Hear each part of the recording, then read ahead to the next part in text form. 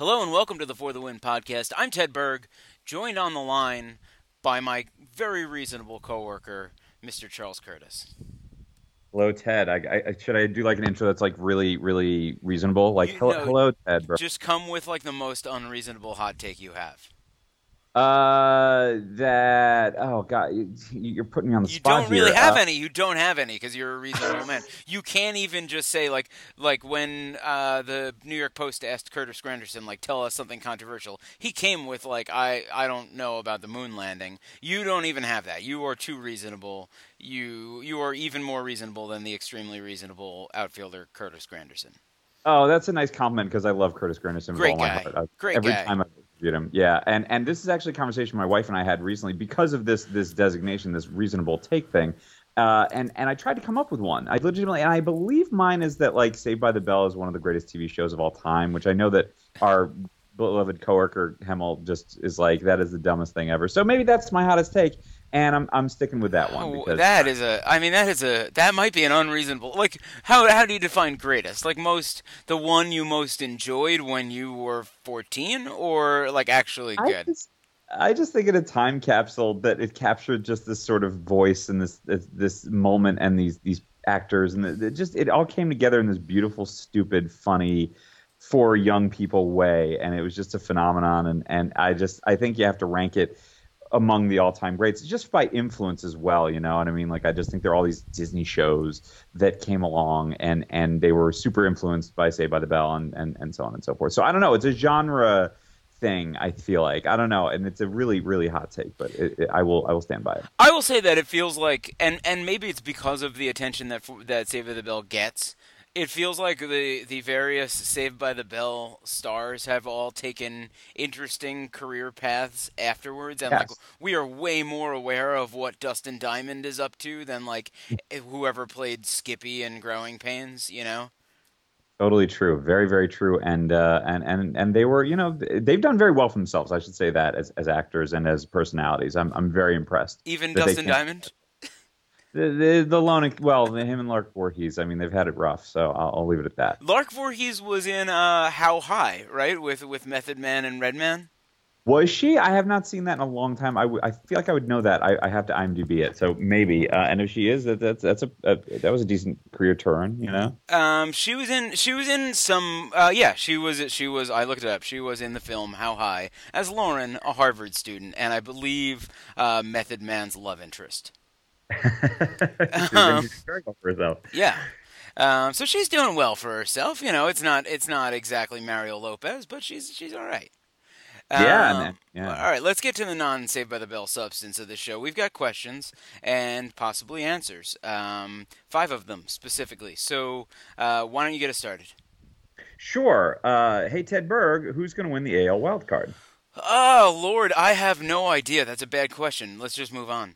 Um, I think so. I think the Yankees. I think the Yankees are it's a slim lead as we speak on Tuesday. I believe they're like 2.5 games ahead of the pack.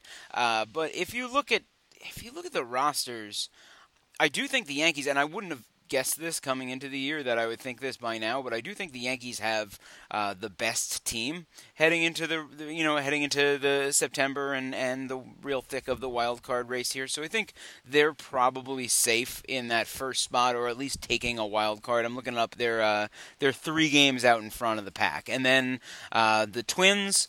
Angels, Orioles, Rangers, Royals, and Mariners and Rays are all within 3 games of that second spot. And what is kind of nuts about it is that there none of those teams is very good. I mean, I don't know how else to say Yeah. it. Like it feels mean to say, and like obviously they're better than I am at baseball, but there's no team among those clubs that where you're like, wow, this is like a club that's been underperforming, or this is a team that should be better than it has been. I think with maybe the possible exception of the Texas Rangers, who have a really good lineup, but now Adrian Beltre's hurt. They've traded you Darvish and Jonathan Lucroy, so like it certainly doesn't look like they're just going to run away with it. They're 2.5 games back or 2 games back. It's pretty baffling. It seems like every team is lopsided in one way or the other. Many of them, like the Twins, the Angels, the Orioles, the Royals, certainly the Mariners right now, have horrible starting pitching, just like really downright bad starting pitching. And it's just amazing to consider that there's a way like the Orioles are in the ALDS and Wade Miley is starting like maybe the second game. It's just, and Yeah. that's the best of the guys who might start the second game for all of those teams. It's kind of nuts. You took the words right out of my mouth. I was looking at these rosters before we sat down to chat about this, and I'm thinking to myself, all right, which you always defer to pitching, right? In these situations, you say, all right, who's going to outpitch everybody? Who's going to go on a hot streak? It's just like I don't know. I think it's funny, like your favorite player ever, not ever, but the guy you love so much, Mike Trout. You write about him every Monday. Like that team actually might emerge there. I'll give you the team that I kind of want to see, and this is kind of just funny and weird, is the Rays because they have the pitching. Honestly, I think top to bottom of all of those teams, I think the Rays have the best team. They don't have a great lineup, but it's a pretty good lineup. Right. I think that they haven't yet seen the best of Lucas Duda, whatever that looks like, and they've made a bunch of pretty good additions. And like you said, like they do have the pitching. They're the one team with the depth in the rotation, I think, to hold up, and probably the only team that's in any way suited to making a postseason run, like actually once they get to the playoffs, like going kind of deep. It's just that they are, of all of those teams I listed, they're the last one. They're the one that's a game under 500. Yeah, and it's just mind blowing to look at the list of these teams because they've all at some point in the season. That's what's great about baseball, that it's a marathon, not a sprint. Is that they've had these really down moments, like the Royals being 2.5 games out after the absurdity they've been through this season, which is like they didn't score a run for however many innings it was or days it was. It's like there they are, they're sitting there, they're in the thick of it, and it either shows you that there's a lot of mediocrity in the AL right now, or just that there's a lot of teams scrapping it out and duking it out, and that we have some parity here. I don't know which side to take, but the fact that the Twins are up there is just like this great statistical. We've talked about it on this podcast before. Just the fact that they can claim to be in the thick of this wild card race is mind blowing. That Buxton's starting to look like what he was supposed to look like, and their starting rotation with Barrios is like kind of starting to work out. It's like this is a really funny, weird team, and I'm kind of intrigued to see them go to the postseason if they do it, just to see what they'll do, because I don't know what to make of them. They're a weird bunch, and we know why they're weird, because they're built for defense. It's very strange. Mike, the Seattle Mariners picked up Mike Leake, like basically as a contract dump. From the Cardinals, who are still sort of in the wild card mix themselves, but the Right. Cardinals were so flush with pitching that they didn't want Mike Leake anymore. And Mike Leake is almost certainly the Mariners' best starter now. And they are Yeah. a team that's still in the thick of the playoff hunt, right? With James Paxton and Felix Hernandez out, I think Mike Leake is the guy they would have starting the wild card game, and that's kind of nuts. It's bad. It's really, really bad. I'm going to make a prediction right now and say I'll take the Rays with like the Angels kind of like looming there, because I really like the trade they just made for Upton, and just their lineup I think matches up pretty well. If you're considering that the Yankees pitching isn't that great either, if you're going two best lineups, maybe the Angels make it in there, but just by sheer hitting the cover off the ball. Yeah, I like that. I watch the Angels a lot because of Trout. I have a desktop on my phone. I have a notification whenever Trout comes up, and so if I'm near a TV or in a position where it's appropriate to open up my phone, I will watch Trout's at bat, and then I usually wind up watching the Angels game for a little while after that. So it is a team I see a lot. They look so different, and the offense looks so much better for not just Justin Upton, but for also Brandon Phillips, who's not great by any shakes at this point in his career, but just adding an average offensive player to that extremely top-heavy lineup makes them look so much deeper. Now all of a sudden, Cole Calhoun, Andrelton Simmons, guys who were carrying the load for that team, who are major leaguers and fine ones, but not by any stretch great hitters. Now they're sort of hitting in the back half of the lineup where you might expect on a good team. Yeah, and I gotta give a shout out to the bullpen. I think that bullpen is pretty solid too. You know, when Bedrosian came back, he's like they're now their third guy out of the bullpen. You know, he's not Hmm. necessarily the closer anymore. Like I'm intrigued. I'm very very intrigued by them. But again, if you're going into a wild card game, depending on the health of Garrett Richards, but if Richards can't be back for a wild card game, you're looking at like you're deciding between possibly healthy Andrew Heaney, Parker Bridwell, or Ricky Nolasco. Ricky Nolasco. Right? Like those Hey, are like your choices. It's depends on yeah no not um, good. I would almost say for the Angels, they might be best served. This is crazy to even think about, but like they might be best served doing a bullpen game for the wild card game. Oh, Like that just would be like so epic. running out, 2 innings at a time with Petit and Bedrosian and Middleton and all these guys. Like it's not an outstanding bullpen, but it's good enough that you might even think they'd be better off just going, one by one and throwing in one of those starters into the mix too, maybe. But planning on 3-4 innings out of your starter and then just turning it over to the bullpen. I think that's what the Yankees should do if they start Tanaka and then they have to Yeah, go to like yeah. Robertson and Chapman and Betances and Warren and Green, all of whom have been pretty darn good this year. Yeah, I mean, and I think it sort of speaks to that model of building a team that all of these teams are competitive without long and deep starting rotations because if you have a good enough bullpen and an offense that's going to score runs, and right now basically every offense is scoring tons of runs, you just need guys to sort of keep the game close in those middle innings, and maybe your starters are even better off going 4 or 5. I don't know. Yeah, it's like a quarterback in the NFL that's a game manager. You just want to just don't lose the game for us, but you don't have to win it, which Right. is a very weird concept in baseball these days, given what we know about starting pitching. Right, and yeah, it feels like now you can these teams are all winning, and they all have guys with like 5 and 6 ERAs in their rotation. So who knows? Maybe it's just a weird little blip of a year. Obviously, offense is up across the league though, so that's probably part of it too. Let's move on. I have a question for you, and it's food related because Hemmel's not here, so I can ask you. And I know you have takes on this. It feels like I don't know. I guess it was probably almost 20 years ago now, maybe 15 years ago. But I'll say 20 years ago, I had never eaten Thai food in my life. And then all of a sudden, like late 90s, early aughts, it felt like Thai food places started popping up everywhere. And then now it feels like Thai food is just a fairly standard cuisine that people eat. It's delicious. It's one of my very favorites. But it's definitely something that sort of caught on and came along. I feel like probably sushi had that moment sometime before that. And so I'm wondering if there is a regional food or any sort of cuisine that you would like to see be the next big thing. This was a tough one because initially I'm running through my head of like different cuisines that I've eaten. Thai definitely being one of them. Sushi, I And it's remember the tough, first and one. Yeah, we are coming at this from like the bias of people who live in New York City and correct. probably have access to things that maybe aren't elsewhere. And so like I think for a lot of people, Vietnamese food would seem very exotic, and for us, there's definitely a Vietnamese place on every corner at this point. Right, and I remember the first moment that I had sushi, and I know it came before, we were young, but I remember the first moment I ate it in the '90s, and I was like, oh, this is amazing, like this should be a thing, and it became a thing. Well, I mean, It remember that exploded, you like know? that Simpsons episode where they went to the sushi restaurant? That was like sushi at that point was still like rare and exalted and like not something. It was like it was foreign. It still felt foreign at that time.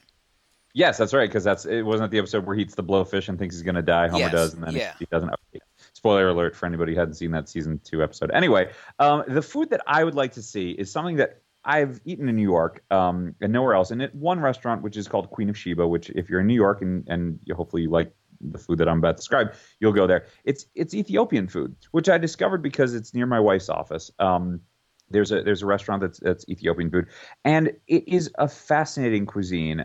It is how can I? I'm going to try really hard not to offend anybody, because I don't know about it, But it is served with a bread called, I think it's injera is how I don't know how to pronounce it, but it is a type of bread that you eat, and then it has these little stews of meats and vegetables and things like that. That almost has if you've eaten Indian food, it's kind of like that kind of texture, and you eat the food with the bread. There's no utensils. You just take the bread, and you dip it in, and you eat it like that. And it is phenomenal.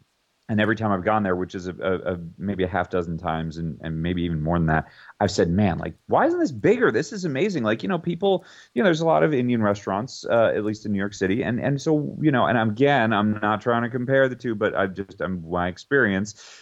Are those, why isn't this more popular? This should be more popular. People like, sort of these textures and the kind of bread that they serve, it seems decently accessible. So that is something I'd like to see blow up. See, in my experience with the Ethiopian food, and like I'm open to everything. It's not like it's so scary to me that I don't want to try it. I find that like of those different little stews, if they put out like five, I really only enjoy like two of them. And there's a few that just I don't know what it is about the flavor where it's just like that's not really for me. Okay. I think not I everything's would for I would be everybody. I would Yeah. say that I've only had Ethiopian food probably two or three times in my life, so like maybe I haven't gotten the right thing. But I have been a lot of people that I respect a lot, yourself included, recommend Ethiopian food very strongly, and it has never like popped for me.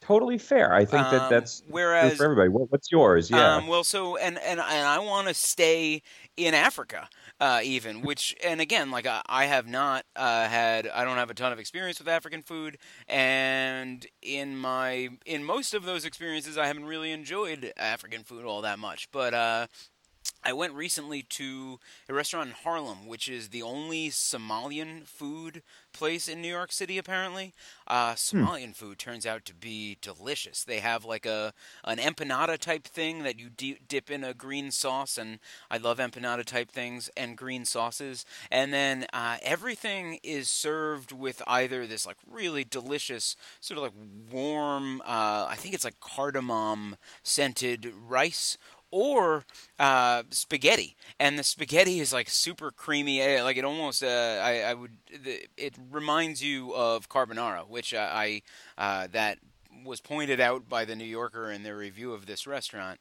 But it's true. It's like a really like sort of smooth, velvety, creamy spaghetti that is served with all of these different delicious meats and such. It was really good, and I thought like also fairly accessible, like the type of thing that most people, if they ate, would be like, okay, yeah, I'll get down on this. And much like Thai food, where like the first time I ate it, it was like, yeah, Thai food's great. I will continue eating this for the rest of my life. That's kind of how I felt about Somali food.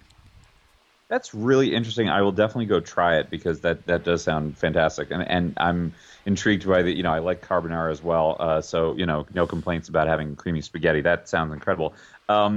It's funny the runner up when we were having this discussion when we proposed the question, I thought of Australian food, which is funny because I don't really know much about Australian food. I was just in the car with my wife the other day driving home from a wedding talking about she went to Australia for a semester. I said, "What did you eat there that was interesting?" And she said, "Oh, there's a few different meats that you wouldn't normally find on a menu in New Well, York." kangaroo, they Or eat kangaroo.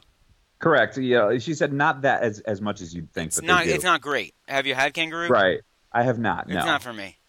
Yeah. It's like But you it was did. tough when I had it. I don't know. It wasn't. It was like it was kind of almost like alligator, where it's like, this is meat, and I can tell that it's meat, and I can tell it's like not really like the meat I've had before, and it's got like a little, it's just I don't know. It was a little too tough. It just didn't taste like an animal that you would want to farm for meat, basically. That's interesting. Okay, because yeah, I'm all about trying all things. I do like alligator because I've had it a few times, and but probably the way they flavor alligator is the reason I like alligator. Right, because they deep You fry did it, and you get like a Cajun thing to dip it in. right, Yeah. exactly. The thing she mentioned, which it just does not seem very regional to me, but apparently it is that they serve sweet chili fries in Australia, which is fries covered in sweet chili sauce and sour cream, which just does not seem again like anything that you couldn't do with fries here, but apparently they do it there. So I was like, oh, that sounds like something I'd like to try. So I don't know. I'm still sticking with Ethiopian though. Yeah, I buy that. I would.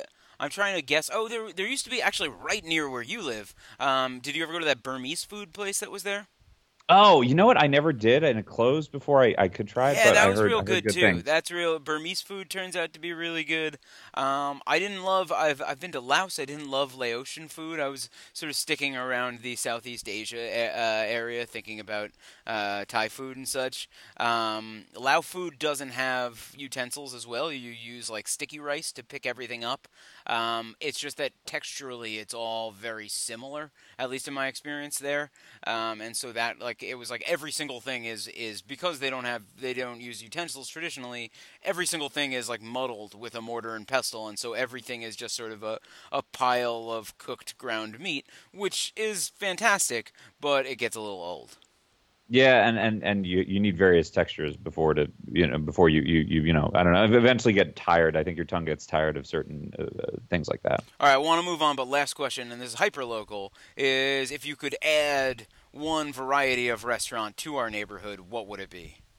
I actually answered this before. I'd say like solid Greek. I don't think there's enough Greek food around us and in our neighborhoods, and it bothers me because I love Greek and Mediterranean. Pretty good Greek food place on 86th Street, but what we don't have is a fried chicken place. Like I just want a fried chicken place. Oh yeah, that's Right, like totally. there are Yeah. like rotisserie chicken places that serve fried chicken, and like sort of fancier restaurants that have fried chicken. But like we don't even have a KFC or a Popeyes. Like we don't have a That, single fried chicken outlet in this neighborhood. we would need something like, is it Yardbird? Is that the name of the place that's downtown? And again, we're getting very hyper local, like Yeah. that kind of place. I think like a high end joint that does, or like I don't care what end it is. It could be very low end. Like I will gladly sign up for like the lowest end fried chicken place as long as like a place that's like we are dedicated to making fried chicken that's better than the fried chicken you can get at the Chinese food place because that's really your alternative right now. Oh yeah, that is very sad. I agree with you. Good call. Every time like there's a big supermarket space it's open on a corner right near me, and I just hope they will make it just a giant fried chicken restaurant, like a football field sized fried chicken place for me. You can hope for that. The problem I must point out though is that people don't eat fried chicken because they worry about it. I don't know, clogging arteries. I'm just thinking of I don't know, Upper East Siders who are worried about their, I don't know, weight or health or whatever. So that But might yeah, be. but we have pizza places everywhere, right? Like there's Yeah, some yeah. market for that. Yeah, I don't know.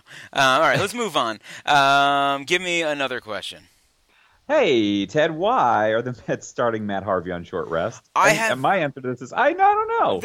because they're. I'm sorry. Like, look, I have a very long leash with baseball team front offices and their decision making processes because they're always working with more information than we are, right? And so they've talked to their trainers and they've talked to Matt Harvey and they certainly have more information than I do on this one. But I'm going to say the Mets are starting on Matt Harvey on short rest because the Mets are making a mistake, right? Because there's no justifiable way you can say that a guy just coming off of a shoulder injury, a guy with now an increasingly long history of arm injuries, a guy with a increasingly long habit of talking his way into games he should not be pitching, right? There's no way you should allow that guy to start on short rest on behalf of a season in which they have a 0% chance of reaching the postseason. It is a lost season. It is a lost game. It is a useless month. And you're going to say, just for the sake of it,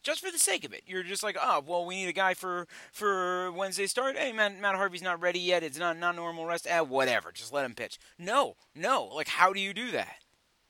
This is going to be a very short podcast moment because I'm just going to be like, yeah. You're totally right. There's no argument. None. And it's absurd.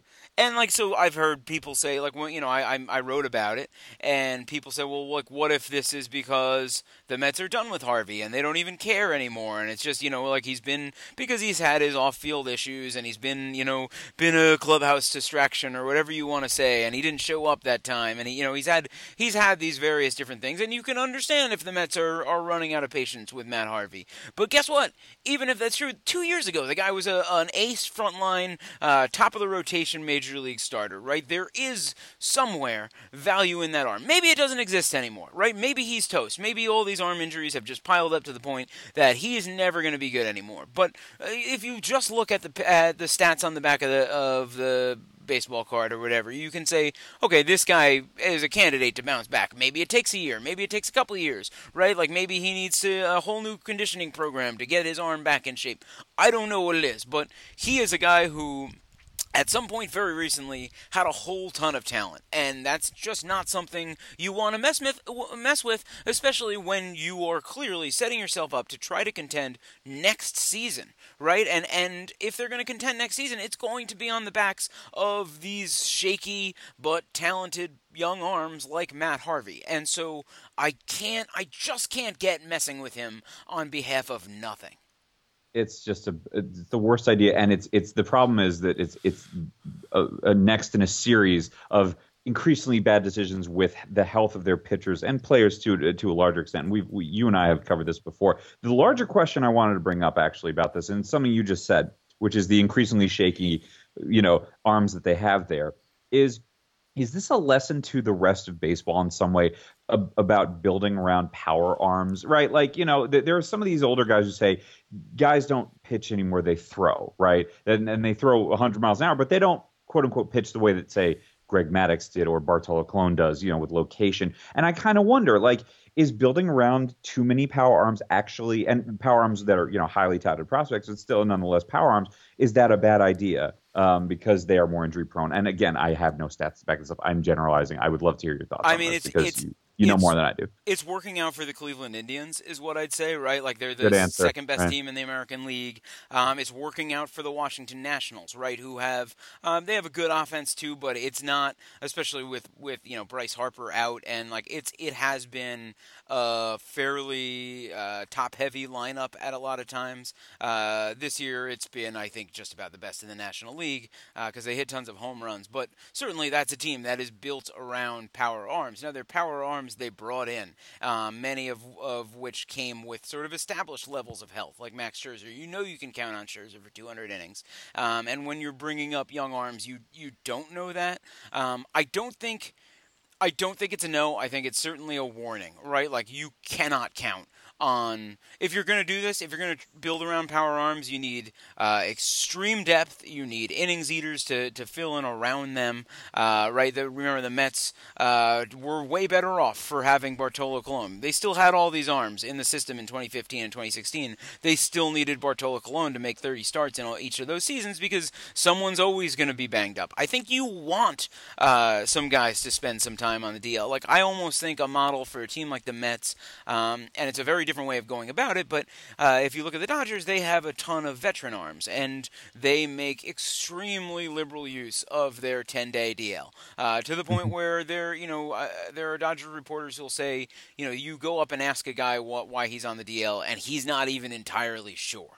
Right, like they are just putting guys on the disabled list so they can rotate these guys, and it looks like right now they're just sort of kind of lining guys up. Clayton Kershaw just came back. Clayton Kershaw has been saying fairly publicly that he was ready to come back for a while. They just brought him back because it seems like they're lining him up for the postseason. I like that idea. I think you need to give pitchers more rest, and I think if you're going to build around power arms, you need to coddle them way more than the Mets have. You cannot start guys on short rest for lost games, and you can't do what they did with Noah Syndergaard, which is start him 3 days after he said he couldn't lift his arm above his head.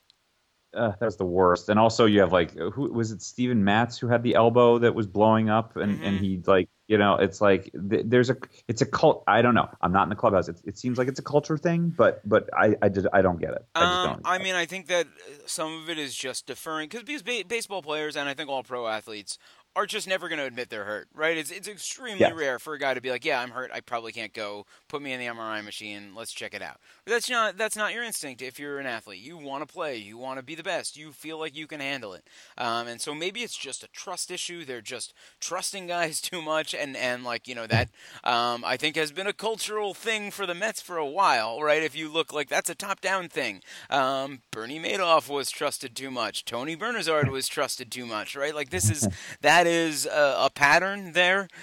So maybe it's that, or I don't know. Something has gone awry. I think it clearly points to the idea that this shouldn't be your whole plan, is like, oh, we'll just dominate with young starting pitchers and we have 5 of them, because you're never going to have 5 healthy at the same time.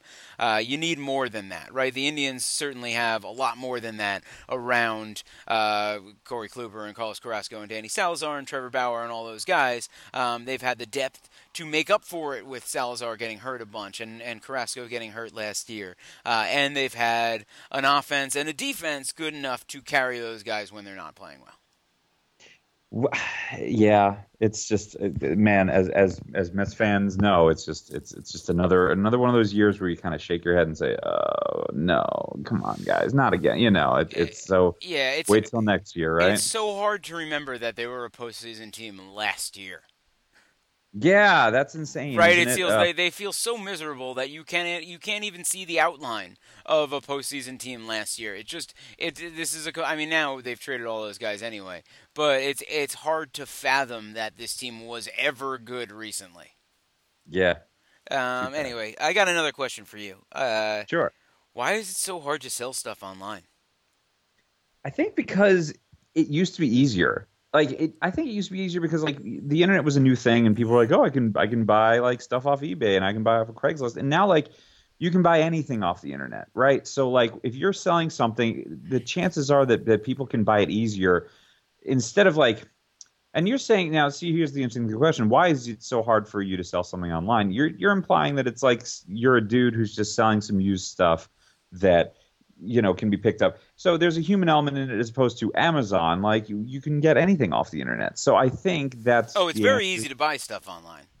Right. But it's very hard to sell things because I think people are, wary of other human beings. And, there are other, I don't know, that there are other factors involved as opposed to the anonymousness of Amazon and whatnot. I feel like you're right. I feel like that it's the internet. It's like no one rides the subway anymore. It's too crowded type thing, right? Because when Craigslist started, Craigslist was like this perfect place to buy and sell things online, right? You would slept on concert tickets and it was sold out, and then someone was selling that concert tickets. You emailed him on a Craigslist. He came and met you on his skateboard and you bought the concert tickets off him, and you shook hands or whatever. It was like a very nice, pleasant meeting all the time. It always felt easy. Now it feels like just like everything on Craigslist is some professional ticket outlet trying to sell you, and just like apartments for rent on Craigslist, it's always brokers. It's always this these like very Craigslist catered search terms in the subject and such, and I guess that makes it frustrating, and that makes the actual people just trying to sell you stuff sort of harder to find because there's just so much noise of professionals who are bombarding those spaces with their advertisements. And I think you're probably right that people are just, I don't know. I'm saying this because I've been clearing out a room in my apartment, and I've been selling a bunch of different stuff. And I haven't been able to sell much of it at all. I mean, eventually I have, but what you basically have to do to get rid of something is sell it at such an obscenely low price that it's basically free for someone, and they will come pick it up. Yeah, if they find value in it. I mean, this reminds me of a friend of mine who was out of work for a little while. He started taking stuff that he found that he didn't need. And this was stuff that was it almost felt outdated. Old CDs, old DVDs. Those they still use them obviously, but DVR, like the DVD things that you could record on. So those DVD discs, like a pile of those for like $1 or whatever. And people bought them. And he was telling me these stories, and I was like, this is incredible. Like, how do people pick up on these things? And I guess there are people in this world who need to burn stuff onto a CD still, or they are collecting, old DVDs for some reason, or whatever it might be. So the flip side is that somehow there are people out there who are selling stuff correctly. So what are we doing wrong? I don't know, because I've tried to sell some of my old.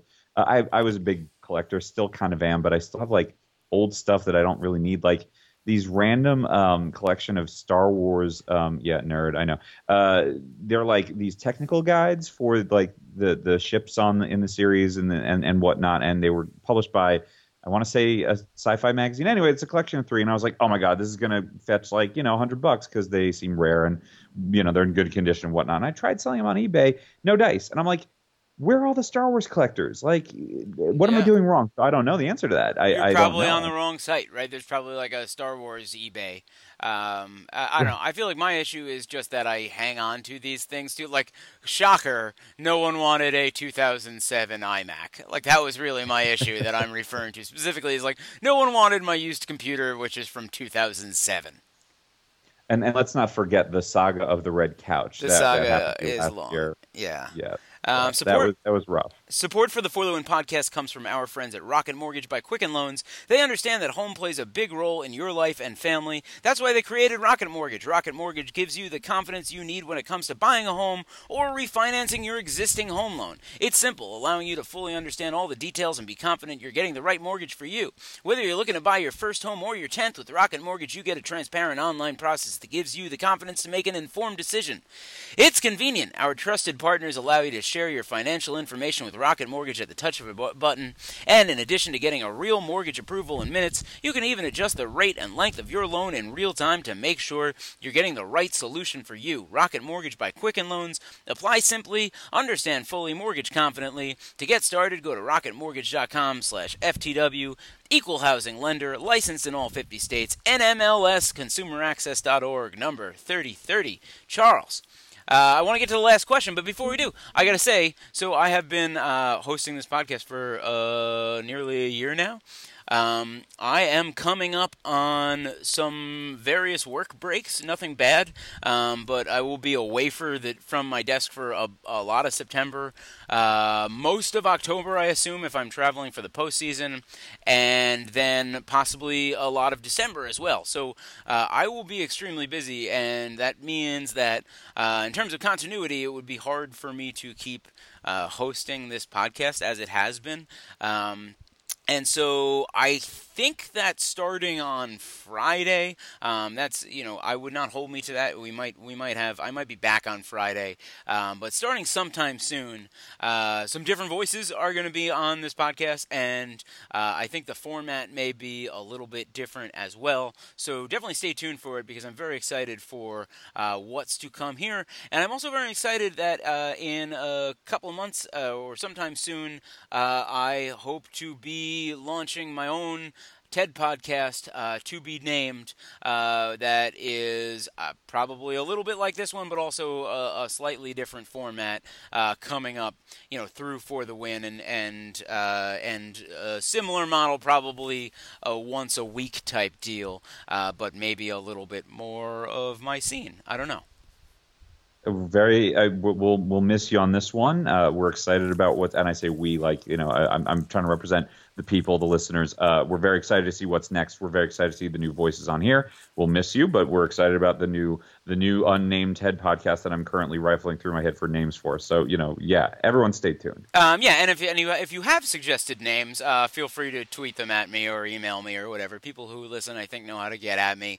I was even considering rehashing Ted Quarters, which was one of my favorite puns, and the name of my old blog. So stay tuned for that, and I assume I will still at some points be hosting this show, so you haven't heard the last of me, and I assume you will also, again, like we haven't, we're in the process of fleshing this all out, but Charles, I imagine at some points you will be hosting this show.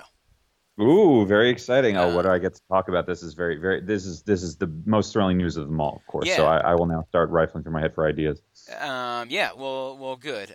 So check out all of that in the podcast world and the podcast space. But now, give me our last question. Well, Ted, who is going to win the Super Bowl? But here's the thing about this. I'm putting an asterisk on it. We cannot name the New England Patriots because it's too darn easy. Everybody's picking them. I don't feel like talking about the Pats. So who do you think is going to win the Super Bowl this year?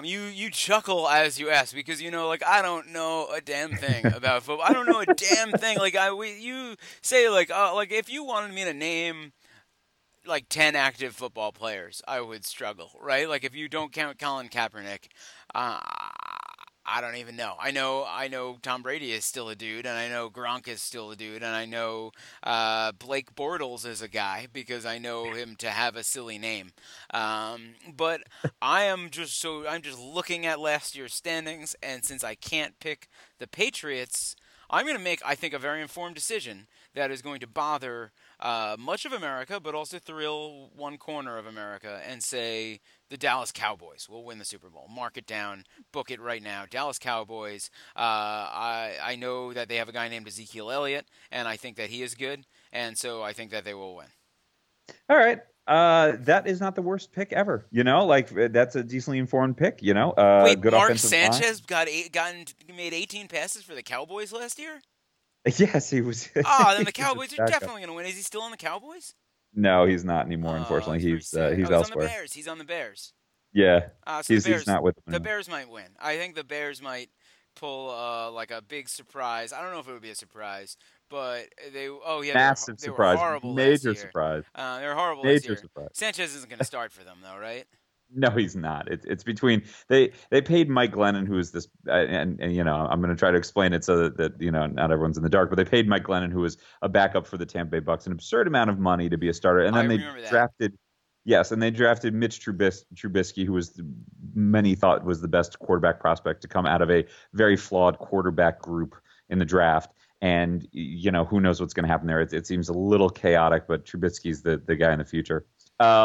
My choice. I think I right want to say now- Mark Sanchez please. leads the Bears to the Super Bowl. Mark Sanchez somehow he winds up the starting quarterback. I don't know how. Hopefully it's not too grim. The NFL being the NFL, but I say like they know. And Mark Sanchez just has like an outrageously good preseason playing the third and fourth quarters, and they're like, you know what? It's the Sanchez. What can we do? We got to put him back in. He shows all the poise he had as a rookie in like 2009 or 2010 or whenever he showed up with the Jets, and we thought he might be good. He remains extremely handsome, and he pilots the Chicago Bears to the Super Bowl. I love it. I love it. And if it happens, you heard it here first on the For the Win podcast. Right. And then if it happens, we will edit out the portion of the podcast where I talk about not knowing anything about the NFL, and just have the part where I'm like, oh, this is what's going to happen. Mark Sanchez is gonna lead the Bears to the Super Bowl. You just need to make a bet on this of some sort that you can like everybody does this on the internet. If blank blank happens, I will eat my hat or whatever. So like you probably. I hate the eating the hat thing though. I feel like people sign up for the dumbest challenges on the internet, right? Like or like I'll get a tattoo of this thing. Like if you want to, first of all, like maybe you just want that tattoo and that's the reason you're doing that, But if you're gonna get some sort of really embarrassing tattoo, make sure that's not gonna happen, right? Like make sure you're confident about that bet. Yeah, I am with you. I just don't love when that happens, and I just don't love that people pay up because it's like you don't have to like show me how you back up that you don't welch. Like it's okay, right? You really don't have to get that tattoo. I'm not gonna shame you for the rest of your life. Go off Twitter for like 10 minutes, and then Trump will tweet something, and everybody will be distracted again, and no one will remember your stupid little promise.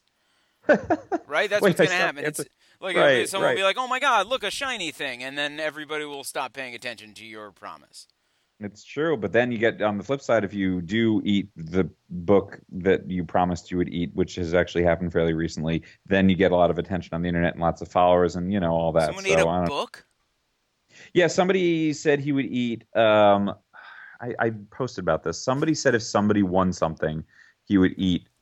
Or if they did something, I forgot what it was. They would eat like a book. So he took a page. It was the NBA, I think, and the guy took a page out of George Karl's recent book that was signed by George Karl, former NBA coach, and ate it in front of everybody on the internet. It was weird. I'm looking up someone. Someone ate a book about Brexit. That's the only one. Like it was like some Brexit related promise led an author to eat his own book. But you shouldn't eat books. Don't promise to eat a book. Like I would be like, I'll eat a ghost pepper or like something that's edible. You shouldn't be eating that much paper. Yeah, I agree. Totally agree. I need to answer this question, right? No, so yes, you do. I'm gonna say right now my pick is the Seattle Seahawks. If I'm not picking the Patriots, I think the Seattle Seahawks have a lot of balance on both sides of the football. I am really excited about Russell Wilson bouncing back this year, especially has a kid now. He's married to Ciara. He's living the life. He didn't have the best year last year. Going to kind of bounce back. They're really balanced there. Some concerns about the offensive line, but otherwise, I think they're pretty good. And it would be kind of a nice little bookend to like the idea that they blew the Super Bowl a few years ago and botched it instead of running the ball with Marshawn Lynch. That maybe they fight back to win one more championship to kind of shut the door on those, even though they won a Super Bowl before that. We're nearly back-to-back winners. And I'm going to also throw my hat in the ring for the Green Bay Packers because Aaron Rodgers is great, defense is good. Um, it seems boring to kind of pick them, but they're a good pick. The Cowboys wouldn't be a terrible pick there, Ted. So wouldn't be the worst. And then I keep hearing a lot of like Steelers. They'll be the AFC Championship game. I don't know. There's a part of me that's like really worried that Ben Roethlisberger is just gonna like collapse on the field and just injury wise. He's had a lot of them over the years, and I think this might be the year that it catches up with him. It makes me nervous to pick them. So those are my thoughts on the NFL season because we're only, as of this taping, 2 days away from it. I had a question about Russell Wilson, which is that you said that he has a kid now, and that means he'll be good at being quarterback again. Is that true? Is that a true thing? You have a kid, and now all of a sudden you bounce back because you had a kid? Because it feels like it should be the opposite. It feels like you should be like, my priority's a little bit different. I got stuff going on at home. I got to deal with this baby. Like I can't be quarterbacking as much as I used to. You know what I'm subscribing to, and I'm sort of joking about it, but there's this theory I had in my head that was just like, Russell Wilson's comfortable in his his personal life, and he's got a lot of stuff figured out, doesn't have to worry about any of that stuff, and that's why he'll be even more comfortable in the field. I don't know where I'm pulling that out of. No, that is kind of a common. I feel like it's often like a guy got married and they're like, oh well, he's settled down now. He's gonna have that happens in baseball all the time. They're like, oh, he's a renewed focus now that he's married. He's a settled down man. He's like mowing his lawn on weekends or whatever. So he'll be better this season. All right, I don't know that I would like to see it statistically shown that marriage is good for a football player. Well, now I remembered why I came out with this, and people who are listening to the podcast are probably like shouting it at their device wherever they're listening to it, which is that Russell Wilson, without saying it to whatever, is saving himself from marriage, and so he's now has a kid. So I don't know, maybe he's more comfortable. So he's yeah. Oh, well, good for him. Hey. He's feeling less tense, at least. Whoa. We got a little bit of music in there, too. I don't know if you picked that up, but I was on Russell Wilson's Pro Football Reference page, and as soon as you mentioned that, like, funk music started playing. So so that went well. I would say, to me, I'm looking at his stats. So he had the most yards lost due to sacks last season, and threw way more passes than he ever had before. I know that that's a trend in the NFL that teams just pass more and more. But is there a chance that their offensive line was crappy last year, and yes, that's the concern? Okay. Yeah. So that is spot on football analysis from your boy Ted, who did not watch an NFL game last year.